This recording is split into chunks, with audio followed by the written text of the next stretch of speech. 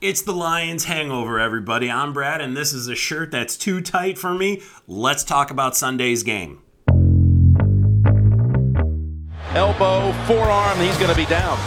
The result of the play is a touchdown. And then the flag that was thrown on this was picked up.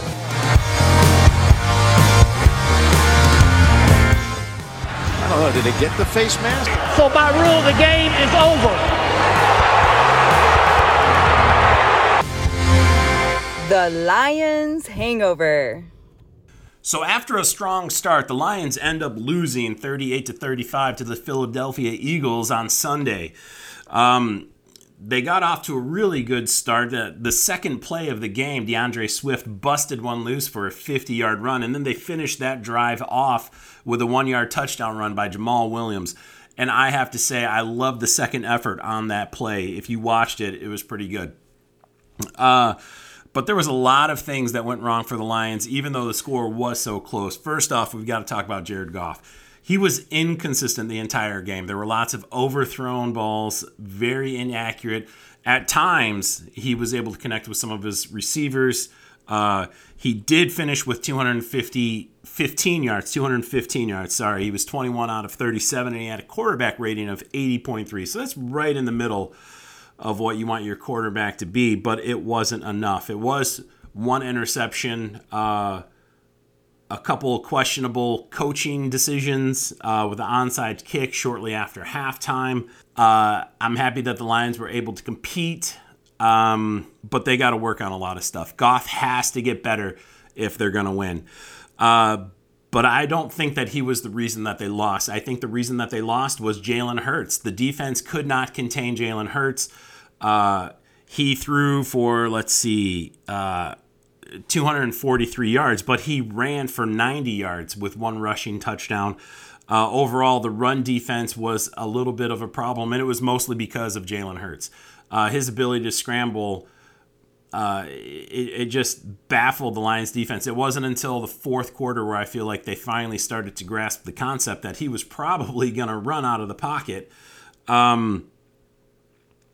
Miles Sanders for the Eagles also had 96 yards and a rushing touchdown. So overall, the defense has to step up with the run protection or the run stoppage. So let's talk about some of the bright spots on offense, though. DeAndre Swift finished with 144 yards rushing, I believe, on 15 carries, which is about 9-point-something yards per carry. When you've got a guy averaging 9 yards a carry, you should be seeing him run the ball 20 to 25 times. I feel like that was one of the bigger problems, especially in the first half when the game was a little bit closer. You want to chew up the time of possession a little bit more. At least that's what I would have done. Swift was on fire. Of course, he had the big run, but even without the big run, he still would have been 14 carries and 90 yards. So that's a really good day. So he should be getting the ball more. I do feel like Jamal Williams probably should have been put in a few more situations other than just short line or, third and one, goal line stance. Like, he's a powerful runner. You got to give him a little bit more opportunity as well. Passing-wise, St. Brown finished the day with 8 receptions and 64 yards. It seemed like he was catching everything when the ball was thrown accurately. But he was mostly a check down guy, it seemed like. All of his passes were 6 yards, They didn't throw the ball deep hardly at all in the first half. So that was a problem.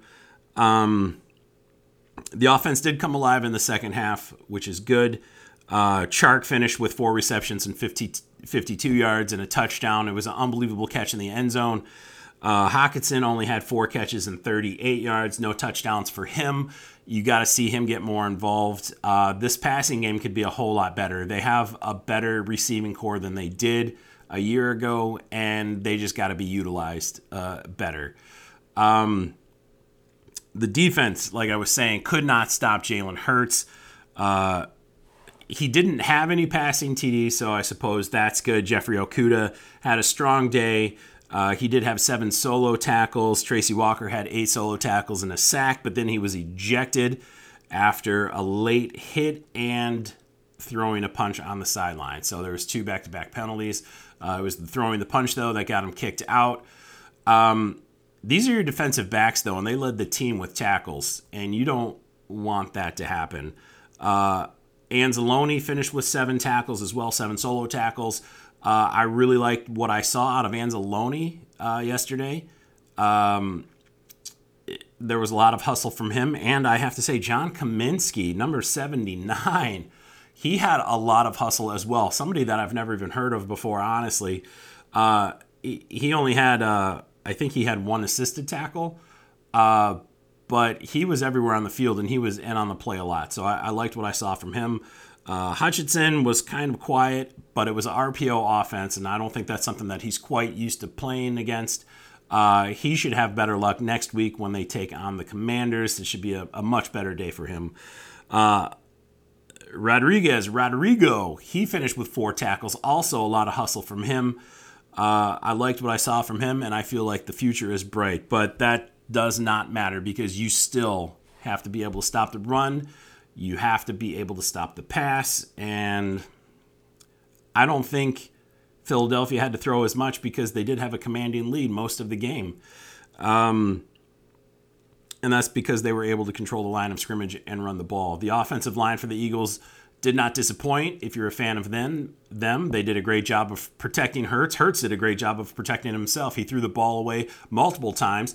A few times was questionable intentional grounding, but the refs didn't feel that way, and it doesn't matter today anyway because it's all over. So next week, the Lions have the Washington Commanders, who have Carson Wentz, who threw for 4 touchdowns and over 300 yards against the Jacksonville Jaguars. The Jacksonville Jaguars. I know there's a lot of intimidation factor there, but I feel like he's not going to throw for 300 yards next week against the Lions. The Lions are going to be better than the Jacksonville Jaguars. It was amazing that they kept the game so close at the end. You always want to be entertained when you're watching football, and at least the Lions did that. It was not a blowout. Now, the Commanders as a team had 85 yards rushing, so I look for a stronger performance from the defense as far as stopping the run. I don't feel like the Commanders have a legit running threat. They don't pose a legit running threat. I don't think they pose as a legit passing threat, but that is going to be their strong point coming into Ford Field this Sunday. Their defense allowed 275 yards passing from Trevor Lawrence, and the Jags had a total of 121 yards rushing against the Commanders. So I think what that means is look for Swift to have another big day. Look for Jamal Williams to have another big day. I would say statistically, look for Goff to have a similar statistic day, maybe 2 touchdowns and an interception. I'm not saying it's going to be a pretty game from Goff, but statistically on paper at the end of the day, you should see 2 touchdowns and 1 interception, or 1 touchdown and no interceptions, or maybe 2 and 2, something like that. The Lions need to get better. It's only week 1. There's nothing to freak out about. I don't think anybody had the Lions winning the game against the Eagles. I know some people have called it a moral victory. You feel kind of good about the loss because there's lots of promising things, but I don't see lots of promising things necessarily. You got to be able to win the close games. So with that said, I see the Lions getting the win next weekend against Washington. It could be a close game. It could be a blowout. It could. I don't see Washington winning. If they do, it's going to be because, Goff just has a horrible game or he gets injured. So that's the way I see it. That's this week on the Lions Hangover. I will see you guys next week. I promise cool graphics and stuff next week. But I just don't have time for all that stuff this week. Make sure you find me on Spotify, iTunes, or YouTube if you like watching. Great. This is what I look like. I'm sorry. If you like listening, this is the sound of my voice. So hopefully enjoy that, and I will see you guys next week.